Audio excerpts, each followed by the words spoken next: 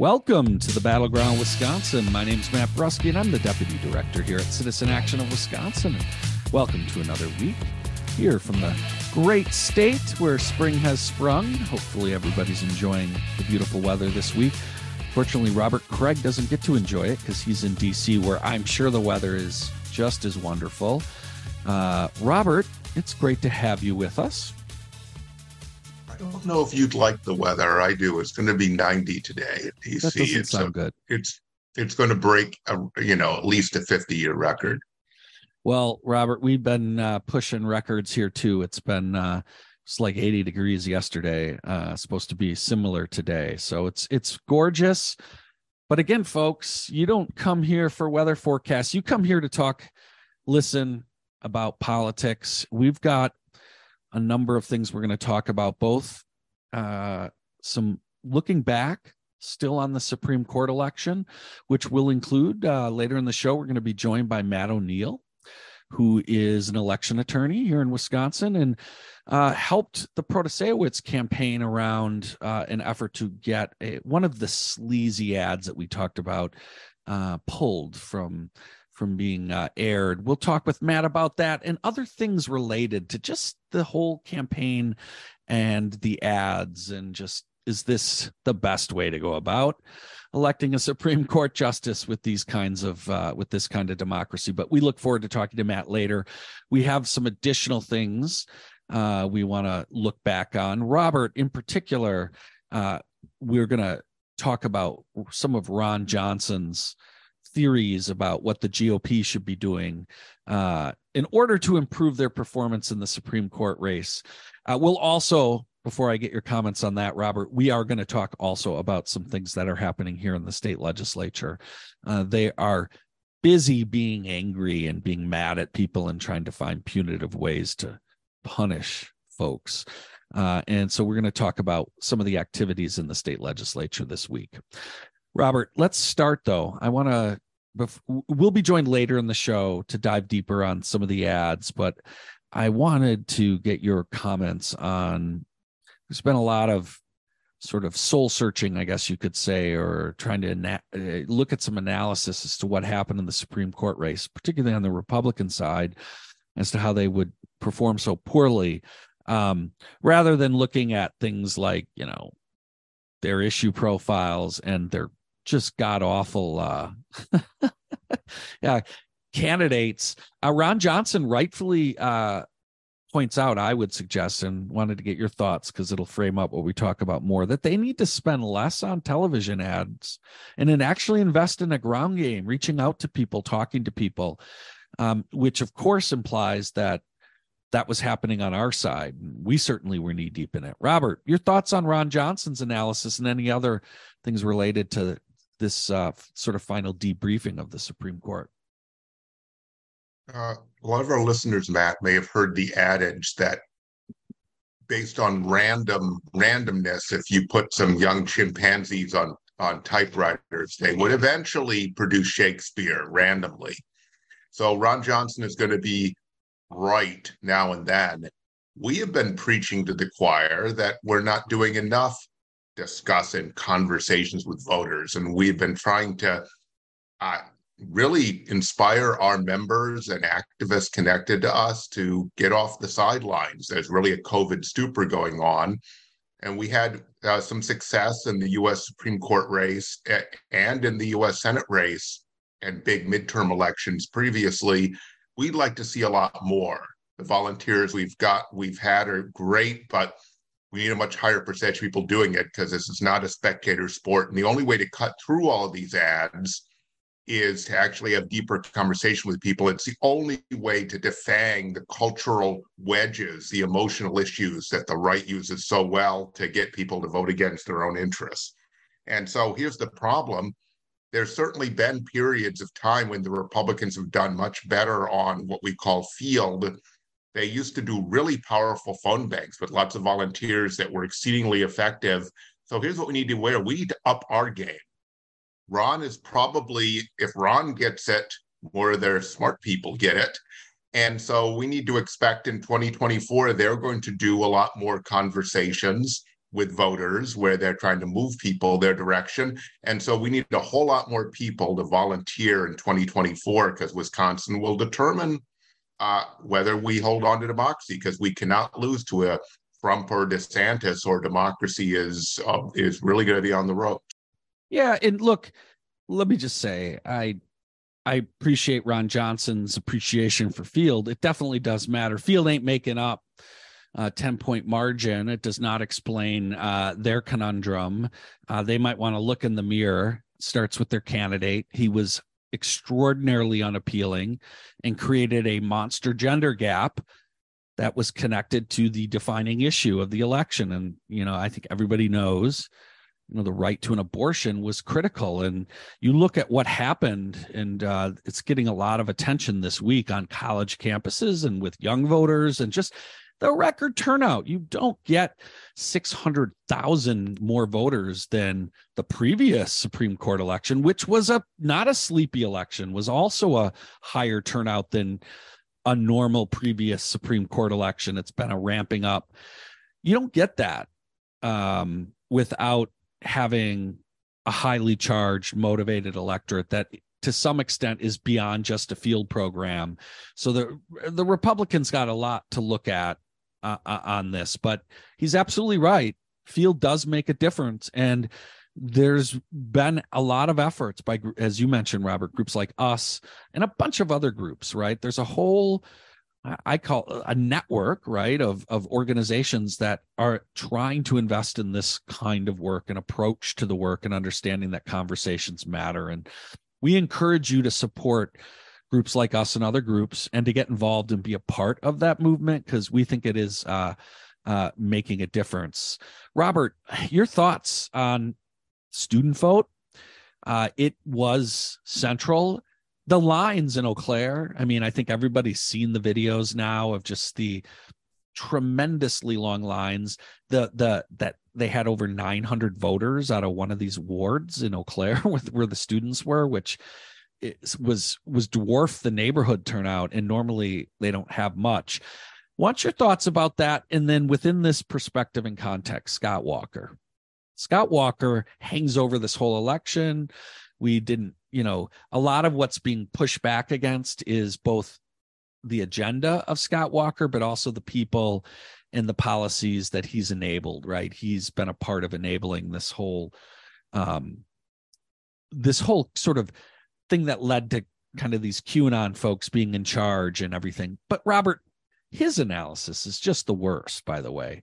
This idea that somehow the problem is that we're indoctrinating students and against he sounds nuts. He sounds conspiratorial. He sounds like an old guy who's out of touch, who's definitely got the wrong job. And he sounds like a guy who really failed miserably at what he's supposed to be doing, which is energizing and mobilizing conservative youth. And it sounds like he might be doing exactly the opposite. Robert? Yeah, I don't know if his job is really energizing youth in a conservative direction. I've heard of this Young America thing. I'm sure he gets a handsome salary from the billionaires. That's what he's being paid to, Robert. Does and if it's doing anything, it's trying to indoctrinate people towards a right-wing agenda, just the way Scott Walker was as a young person. Look, the poor man is very unhappy. He makes him miserable. He's not a governor or a U.S. senator or president. And so he's just trying to desperately hold on to get himself back in.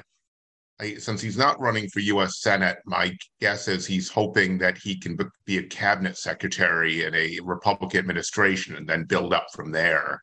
I don't know what he wants to be secretary of. I don't think he cares as long as he's secretary of something.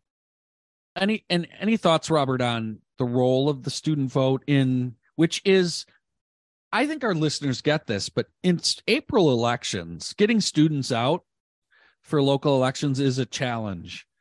It almost never happens.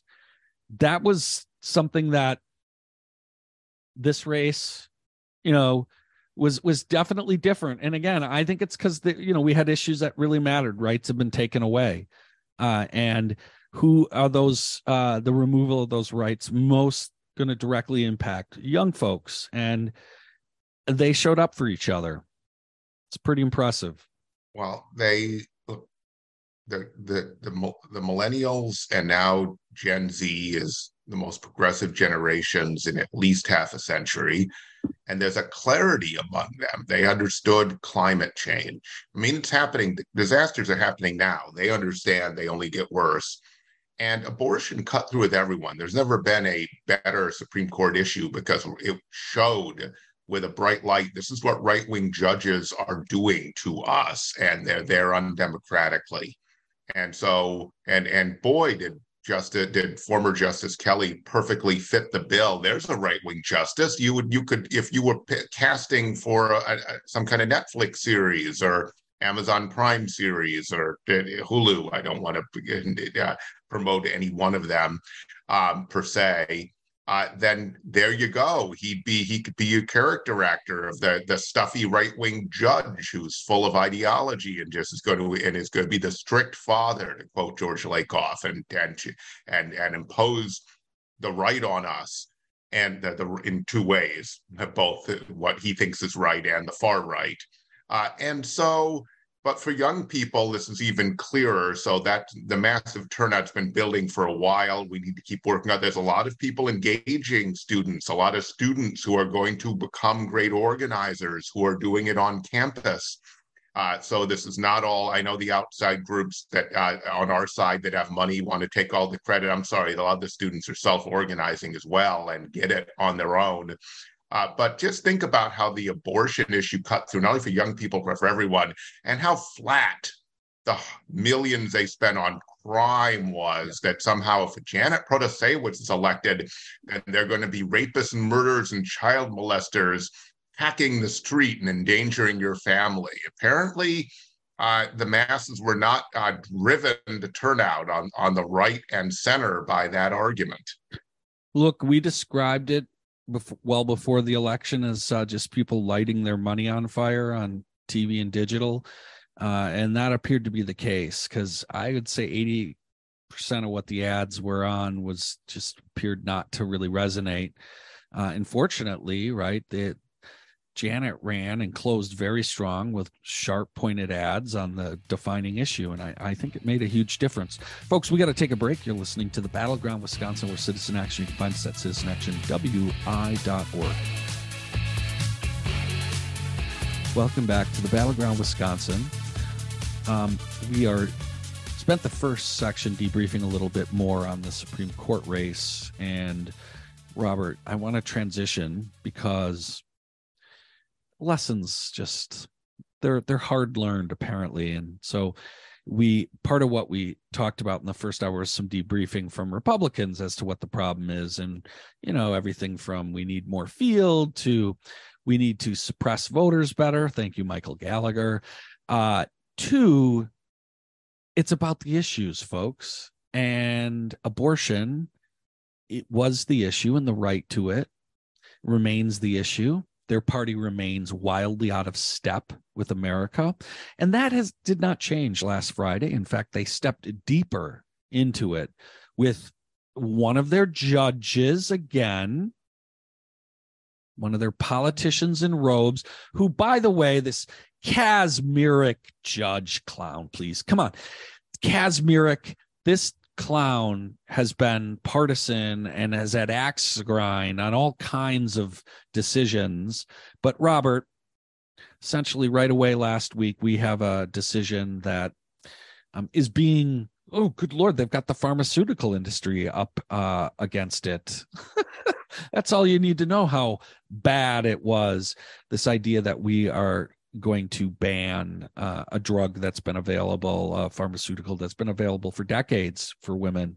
Robert, tell us more about Judge Kacsmaryk and the, quite frankly, huge implications of the mifepristone ruling that came down last week. Well, Matt, we certainly don't want to purvey cynicism. So I don't think we want to say that necessarily, or do we? Maybe we do, that the group that filed this suit chartered itself in Amarillo, Texas, so they could guarantee getting Judge Kacsmaryk. Because if any reason other they're concerned about the FDA process for approval of drugs, and that Judge Kacsmaryk has long been concerned about the approval process for drugs at the Food and Drug Administration. Oh, I guess they haven't. Now that I think about it, it's right to be cynical this time. That to you, all you pundits who want to be bright about everything, they will make, this is the point we've been making, they will distort the law, make it up without precedent to achieve their agenda. They are not judges. And try to impose that on the whole country. It all shows the right-wing agenda here is to make this national, to nationalize a ban on all abortion, because they want to tell everyone else, tell women and everyone else what is right and wrong. And it's their bizarre Old Testament view of what's right and wrong. It's not even authentically Old Testament either. That's giving it too much credit. So let me just say this. They have a problem. Look, all political parties are a collection of ideological positions that don't necessarily naturally fit together. If you were being a philosopher and lining them up, there's tensions in it. There's a tension between the way the right wing mobilizes people and who it actually benefits, the wealthiest and the largest corporations in this country. And we have now found a fissure between one of their main supporters, Big Pharma, who this harms, and they're up in arms about this, the people that they actually are out there for, and the way they mobilize evangelical and other conservative voters in elections. And so this is one of the things that really damages political parties. They try to keep this under the surface and prevent these sort of blowups, but they can't control their right flank that they need to win elections. They can't just make them go away. They need abortion for their base, but now it's a threat to their funding base and who they actually represent as the conservative party of plutocracy. Yeah, look, this issue's not going away, nor should it. It is defining, and it's revealing, as we have talked about, part of the rot around the judicial system. And we're going to talk more about that later with Matt O'Neill again, how that plays out in our own Supreme Court elections later in the show. Hey, Robert, is there any more you want to say on this? Or the appellate court has only delayed things. We don't know what the Trump-dominated U.S. Supreme Court will do. So this is an actual threat to women's rights. You know, I expressed some glee about the division, with the clarity even on their side now about the tension and contradiction in the conservative coalition between their real supporters who fund them and that they serve, and the way they actually win elections. But this is a real threat, as is a real threat to democracy. And I don't trust this U.S. Supreme Court. Do you? We have a dueling Washington state ruling that means the court they'd probably take it up anyway, but they almost have to take it up. And Lord knows they have been part of the Federalist Society, and the right-wing conspiracy is to go after what they call the administrative state. They want to remove the authority of administrative agencies, which has been grabbed by Congress because Congress has neither the expertise or the political capacity to work out things at this detail, like approving every drug. And can you imagine if every drug had to be approved by Congress with a filibuster? So it's unworkable, but that is their agenda because they don't want any government. They want to drown it in a bathtub. Yeah, I think this is a massive overstep. I think there is a massive rethinking going on within their party about this because of this, this situation they're in. They have a political imperative to figure it out. I don't know what their solution is going to be. We're going to continue to track it and watch it here because this stuff's going to all play out right in front of us as we head into 2024. Robert, want to talk about what's been going on in the state legislature. We actually need to spend a bit of time on this because they, again, it's amazing, right? You would think after the last election, there would be, some sort of sense that, whoa, like we're a bit out of step. Some of our core values, this court's clearly going to be moving in a different direction. We might want to think about changing our approach. No. The Republicans in the state legislature, two big things I want us to talk about, Robert, and get your thoughts on. One is this bill to arm staff in schools as a solution to what's been going on throughout our country. And then two, I want us to have a deep conversation. And we started to talk about this, I believe. The Republicans are moving back in a direction really aggressively of trying to set up an elaborate bureaucracy to essentially kick people off from receiving benefits. And I want to start there because this is in my mind, a complicated conversation. The second one is frustrating and makes me angry.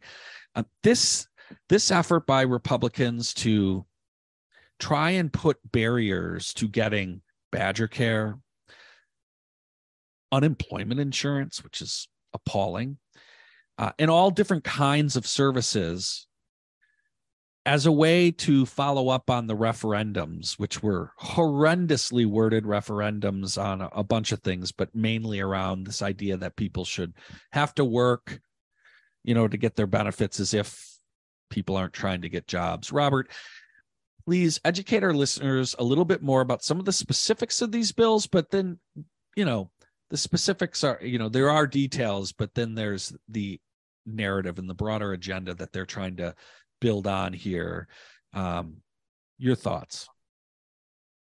Yeah, and sometimes we can get too caught up, Matt, in the details and get lost in the weeds. We'll give a few, but this is all ultimately they'd like to eliminate these programs. They'd like there not to be Badger Care. They'd like there not to be unemployment insurance whatsoever, because everything is the person who needs a social safety net's fault.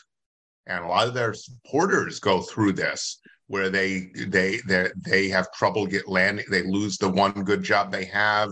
There's a daddy crisis, and they blame themselves, commit suicide, because right-wing ideology tells them it's their fault, not the system's fault. When we know, we talked about this in the last Battleground Wisconsin, Center on Wisconsin Strategy, COWS, says 40% of jobs in the Milwaukee metro area are not good jobs, do not pay benefits at a wage you can support yourself on. These folks, and they want to buy into what business leaders think, which is the workforce shortage is caused because people are refusing to work. Yet there are people who are not working because work doesn't pay, and work has become abusive because of corporate practices to simply make it harder and harder, short staff, more and more and more. It's why teachers, nurses, many others are leaving professions. But we're still a country that treasures work. And if people can work and can have access to a good job that they can get to, mass transit, then they absolutely will work.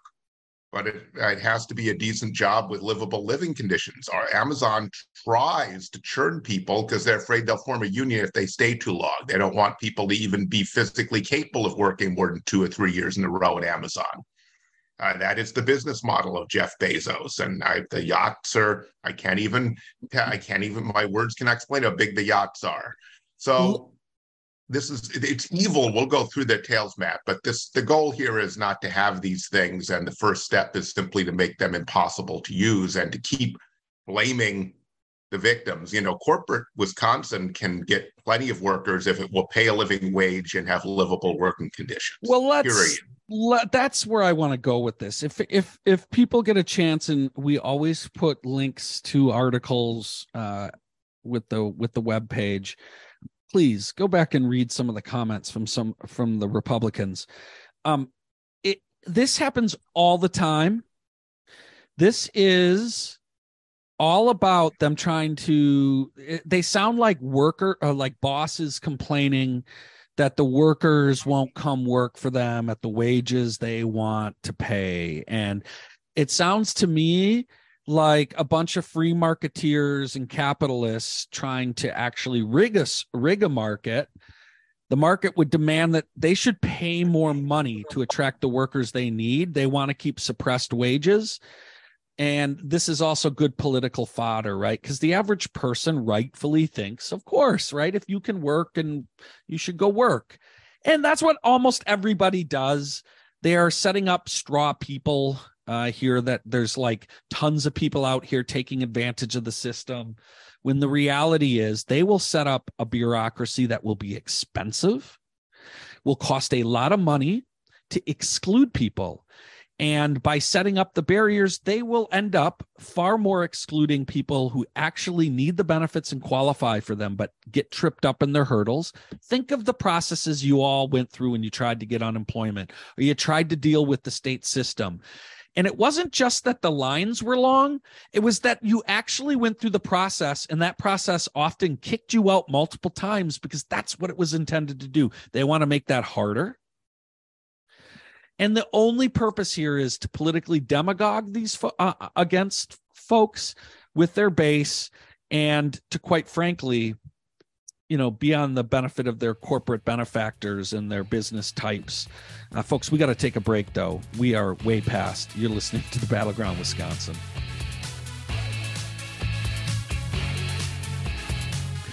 Welcome back to the Battleground Wisconsin.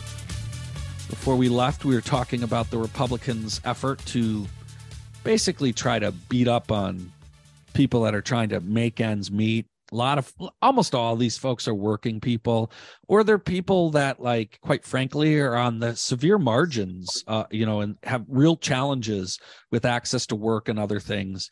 And they're using them to essentially set up a system that just kicks people out. Robert, any further thoughts on particularly also some of these comments of these Republicans?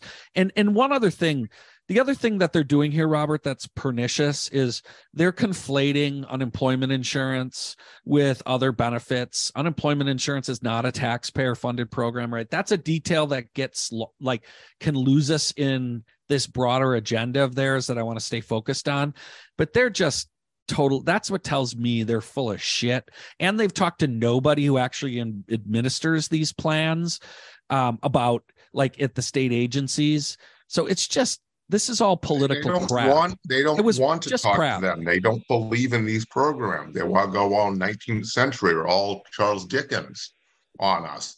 And so, I mean, for example, I will quote Representative Amy Bensfield from Republican Sheboygan. Here's the Dickensian comment that she made.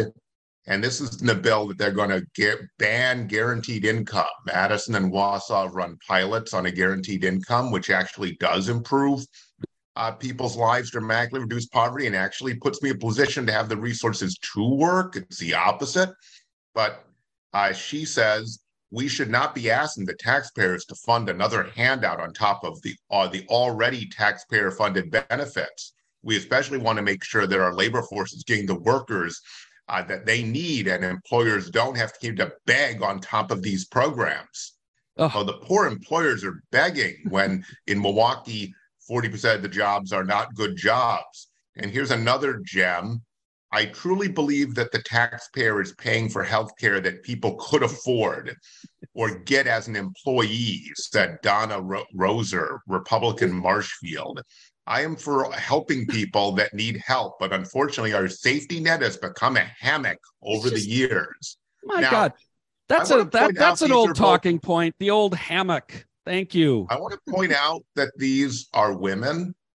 And while I agree that we need a lot more gender equality and representation in government, and it would probably make us less warlike at the national level, there's some pretty damn right-wing women. So gender is critical, but it is not sufficient reason to believe that you're not a heartless, villain from a Dickens novel. Look. We have to remember, because a lot of you tried to access benefits and hopefully saw that the system is set up to exclude people. It is designed that way. It wasn't just long lines that were the problem. And this is just more of that. And all it does is mostly keep people who need the benefits from getting them. And it costs a lot of money. And it creates a completely unnecessary bureaucracy. And by the way, the quotes you read from like Rosar and Binsfield just show they don't even know what's going on. They clearly have no concept of even how these programs function. the implications of them. And as I mentioned, Robert, these clowns haven't even talked to anyone about how you would implement. This is all just about browbeating workers, heavy accountability for working people.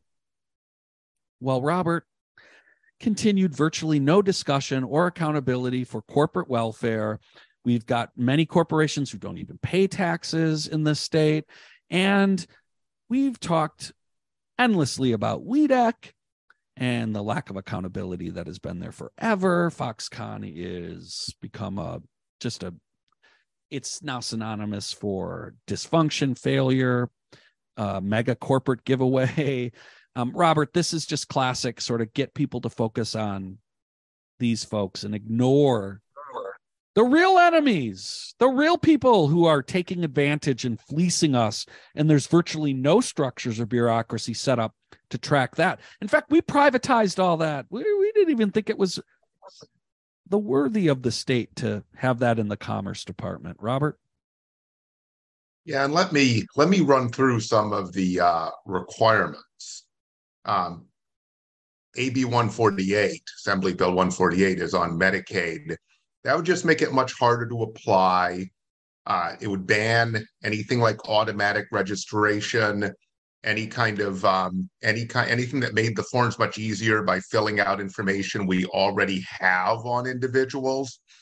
I'm sure ban the governor's proposal to allow you to check a box on your tax form and get an assessment of whether you're Badger eligible. So just make it much, much harder. And we already know 300,000 people are going to lose their coverage because we are unwinding the pandemic assistance to Badger Care. So just throw people off. Robert, that's really important. That's really important what you just said. They essentially ban things in using systems that we have that could actually help make sure we have people adequately, properly enrolled, ensure that people who need it, make sure that they're not discontinued. And they deliberately make sure that that doesn't happen. And they set up bad structures that are guaranteed, hurdles is the way to think of it, that are guaranteed to trip people up and knock people out. Goal. The goal is to lower the rolls. Jump into the unemployment insurance. Assembly Bill 150, which renames unemployment insurance reemployment assistance. It gives everyone a list. The DWDS give you a list of jobs you must apply for. So they used to call really bad employment in the 19th century wage slavery. So you must work for these people.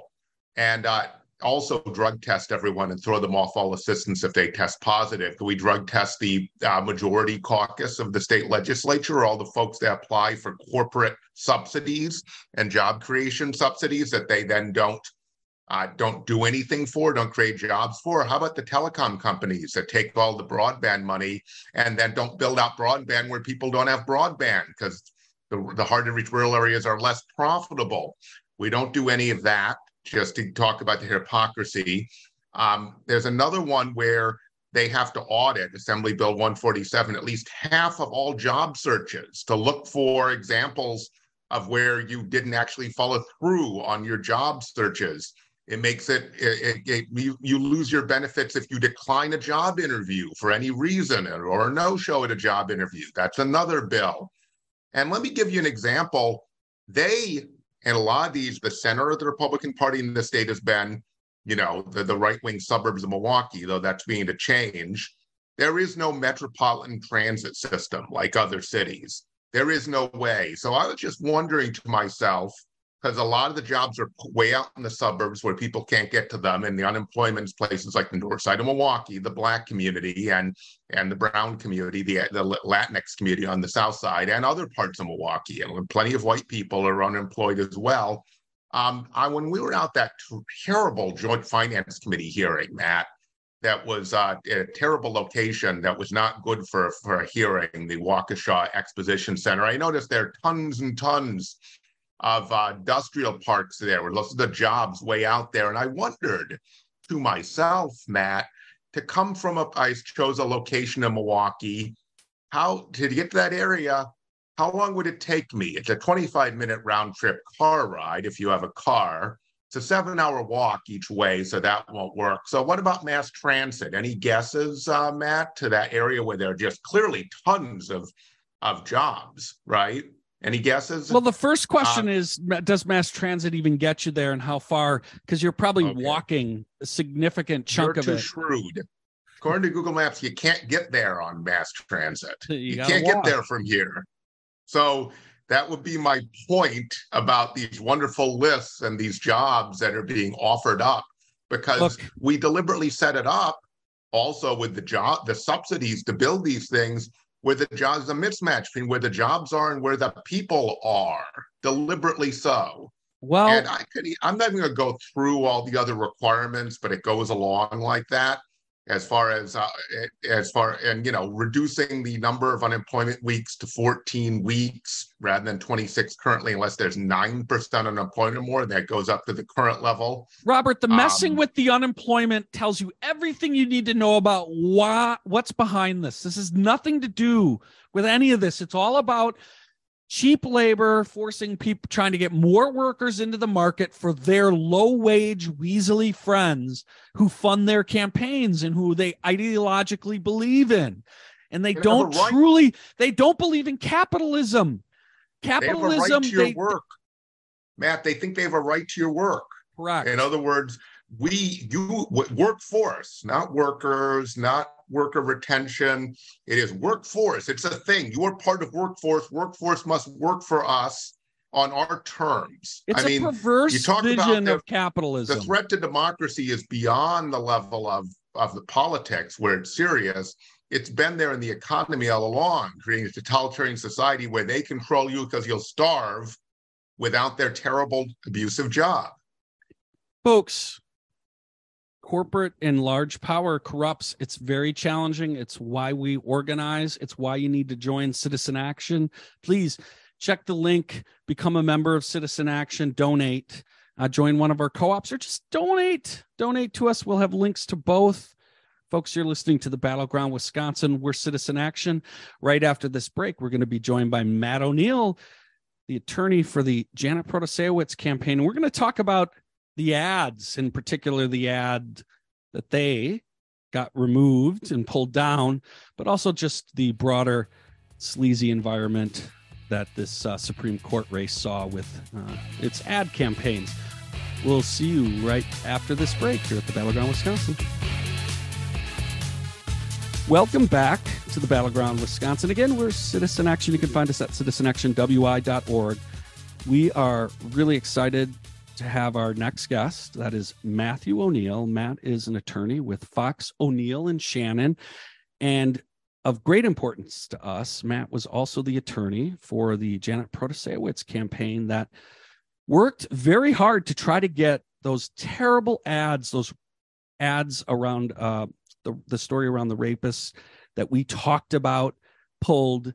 And so we asked Matt to come on and talk about that in the broader context of the ads that we have been talking about. Mr. O'Neill, it's great to have you join us. Thanks, Matt. Glad to be here. Yeah. So again, Matt, tell us about, update our listeners, right? About what the campaign attempted to do and why. Right. So throughout this disgusting campaign, and that's the only way I can describe all of the ads that were going up, particularly the quote-unquote independent ads. We would take a look at them, and each one was another level of depravity, but some would have just a nugget enough of fact in them that you knew the stations weren't going to take them down. And then this one came through, and we immediately took a hard look at the actual full sentencing transcript in the whole case. And the premise of the ad was that Janet went soft on a rapist and ignored the victim's pleas. And it turns out the opposite was true. The victim was really a very compassionate person, and all she was asking for was restorative justice. And what Judge Protasiewicz did is said, I take that into account, but she sentenced him to 5 years. So she not just didn't ignore the victim, but did more than the victim was asking. And the two ads that came out both distorted what the victim was asking for, said false things about the victim, and then said false things about the sentence. And so on this one, we said, fine, let's go full bore on them. And what you can do in these things, you write the letters to the stations, you point out what's defamatory in the ad, and usually they don't care about that because they're making money from it. But what they don't have to do is repeat something knowingly false, and what they don't have to do is air ads that are brought by non-candidates. So candidates have a right to broadcast their ads. These independent groups, supposedly independent groups, don't. And so the stations face an increased level of potential liability if they continue to run knowingly false ads and spread these lies. And on this one, frankly, it's surprising anybody backs off, but the WMC folks pulled their ads the next day, and then we pointed this out to all the stations, and the stations then pulled both the WMC and the FCA ads on the same issue. And Matt, can you go, Robert. No, you go, Robert. Is this, can you talk a little bit more about how they could be liable? Is this along the lines of the voting machine lawsuit against Fox News that's getting so much national attention, or would it be something other than libel law where you have to show some kind of malice, right? Yeah, it is libel law, and you have to meet a threshold of malice, and all that means is they're running things that they know to be false, or they recklessly disregard whether it's false or not. And when they get the ads, they also get a script. I saw the sheets that both of these groups sent along with their ads, and they were misleading in and of themselves. And so it took us to point out to them what was false and give them the whole sentencing transcript and describe for them. So once they have that information and they know that what that ad is false, and they're told that it's false, and they're given the evidence that shows that it's false, if they continue to run it, they can be held liable. The stations can, under libel law, and have to pay damages for the harm to, in this case, Judge Protasiewicz's reputation.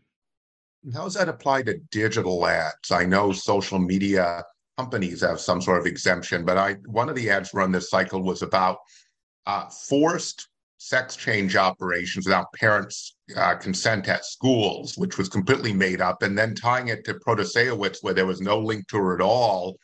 That was just a digital ad. Is there anyone that could be sued for libel on that one, or not? No, publication is publication, whether it's a TV ad, whether it's a digital ad.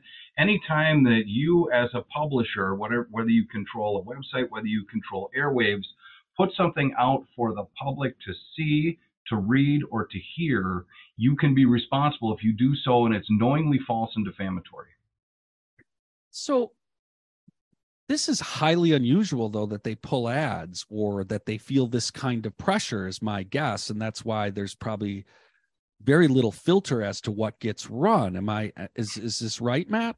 You are correct. There used to be some level of discretion and decorum, but that was 20 years ago. Now it seems people will say anything and be as unhooked and unmoored as they want to be, as long as they can get one nugget of fact that they can say that's enough and the rest is opinion and exaggeration. So in my opinion, and what I've seen the last 20 years, is the stations and media have become complicit in it, and they don't give a hard look at any of this stuff. And the initial set of responses we got to our letter on this ad was, no, it's good enough. No, they've given us a fact sheet. No, we're not going to pull it. They've given us a fact sheet. That's classic from places that ostensibly do news gathering. Anyways, but look, Matt, one of the reasons why I absolutely had to have you on was I was watching the Milwaukee Journal Sentinel editorial board go after Janet in an interview for the ads. While I'm watching this video, 3 pop-up ads are running alongside, just devastating. 2 were against Janet, 1 was pro Janet. They were all nasty. And while this guy's lecturing her about these nasty ads, she's trying to say, look, I'm at least trying to run this through my campaign as much as possible. I'm raising money through my campaign. I'm trying to do it as best I can. And as these jokers are going after her, the hypocrisy, when I think these ads are probably keeping the paper afloat. And I think a lot of these media look a blind eye because they are in financial hardship. And I think these elections and this obscene amount of money is helping keeping them going. And I think we have a real conflict. Democracy has a real conflict of interest here. Your thoughts? I agree 100% that what I think the Journal Sentinel and what other folks have done is sort of separate their ad folks from their editorial folks. And so the people on the ad side say, well, how do we make money? And wow, here's these people willing to pay us all this money just to run these things they hand us. And we don't have to go get them. They just show up and offer us money. It's great. And the editorial people, I believe in good faith, are trying to do their jobs, probably knowing that their own employer is also profiting from this. And I don't blame them. I don't blame the editorial folks, and I don't think they're acting in bad faith. But it is certainly the institutions themselves are taking money on one side and then crying about it on the other. There's a level of hypocrisy on the corporate level for sure. Well, especially when Janet was trying to point out, I'm trying to raise, and a lot of my spending disproportionately in fact, it was their strategy to run it through the campaign, right? They get better buys, rates, all of that. They get to control the message and a lot of the things that a lot of people think are important, right? She takes responsibility for her ads. Whereas the other side, it was a deliberate strategy to like have virtually no campaign through the candidate and run it all through a few wealthy, rich people and a few shell organizations. And of course, the WMC does their usual trash show and there needs to, by the way, that's a whole nother conversation, that this is the WMC that ran this. This isn't some shadowy, dark group. This is one of the largest lobbying entities in the state. Anyways, Matt, before I go, I do want to get your thoughts as someone who, and for our listeners who don't know, Matt has been around for a long time, is probably one of the top experts on state campaign finance law, how it interacts, helps us when we have legal questions around it. Matt, what are your thoughts on what's the best way to go forward and create, particularly in Supreme Court races, but more broadly, help address this? Man, it's difficult because where we are now, the law that developed since Buckley versus Vallejo back in 1976 has led us to this notion that if an ad doesn't include a statement like vote for or vote against and a couple other things, it's an issue ad, and therefore it's not subject to the same kind of restrictions and same kind of monetary constraints that regular campaign ads. But they're just campaign ads, and everybody recognizes them as such.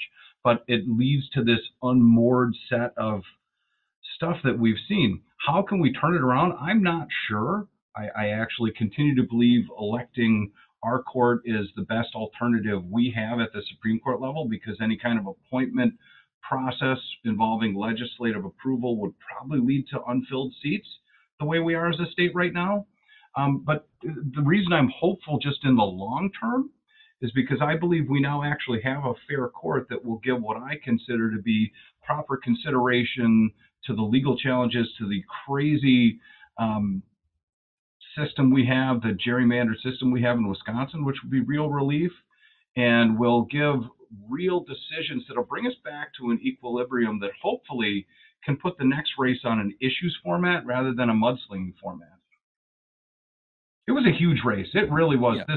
That 11-point victory speaks volumes about where our state really is versus where you'd think looking at the supermajority out there now that doesn't represent even a majority of the state. Look, I agree with you on your analysis about what it will mean to have this court, the new majority. There is no doubt about it. And I will say this, we have talked about this. We give Janet credit. We think given the current system and the way it plays out, she did the right thing. We need our candidates to be full-throated on their values, because it is those values that are deeply interconnected to our rights. And people get it. They get what the court is now, and they want to know who and where you stand, and you need to be clear about that. And I believe those are that's the winning path. Yeah. And getting away from the sideshow that we have been in for decades about who's the toughest cop in town, who will throw the person away. I mean, it got to the point where I assume Janet will look back and go, God, I hope I never, ever have to run an ad where I say that Dan Kelly's unqualified because he was a defense attorney and he represented bad people. Yeah. No, That's Jan, not. Janet broke the model, Matt. Janet broke the model. And her 11-point win is going to, I hope so, is going to make candidates from both sides run an actual race that informs voters about what judges believe in. And that is a positive thing. Look, Janet turned out, people, because she closed the last 2 weeks with incredibly great ads about the dominant issue, the rights of people to have an abortion, to control their body. Like, that was it. And the whole host of other issues that everybody knew was really at stake, not this trumped up criminal stuff. Well, Matt, we really appreciate you coming on, giving us a little bit of insight on the inside of how this goes, and also appreciate your work. Just this is important work that goes on within our movement to make sure that democracy continues to function. We appreciate your. Thanks for having me on. Fronts. Keep up your good work. Thank you, Matt. And with that, we got to wrap up this Battleground Wisconsin. As always, I want to thank our producer, Brian Woldridge. We don't do this show without Brian, that is for sure. And of course, we want to thank Matthew O'Neill for joining us and giving us a little bit of insight into what it's like on the legal front when you're dealing with these ads. Thank you all. We'll see you next week here at the Battleground Wisconsin.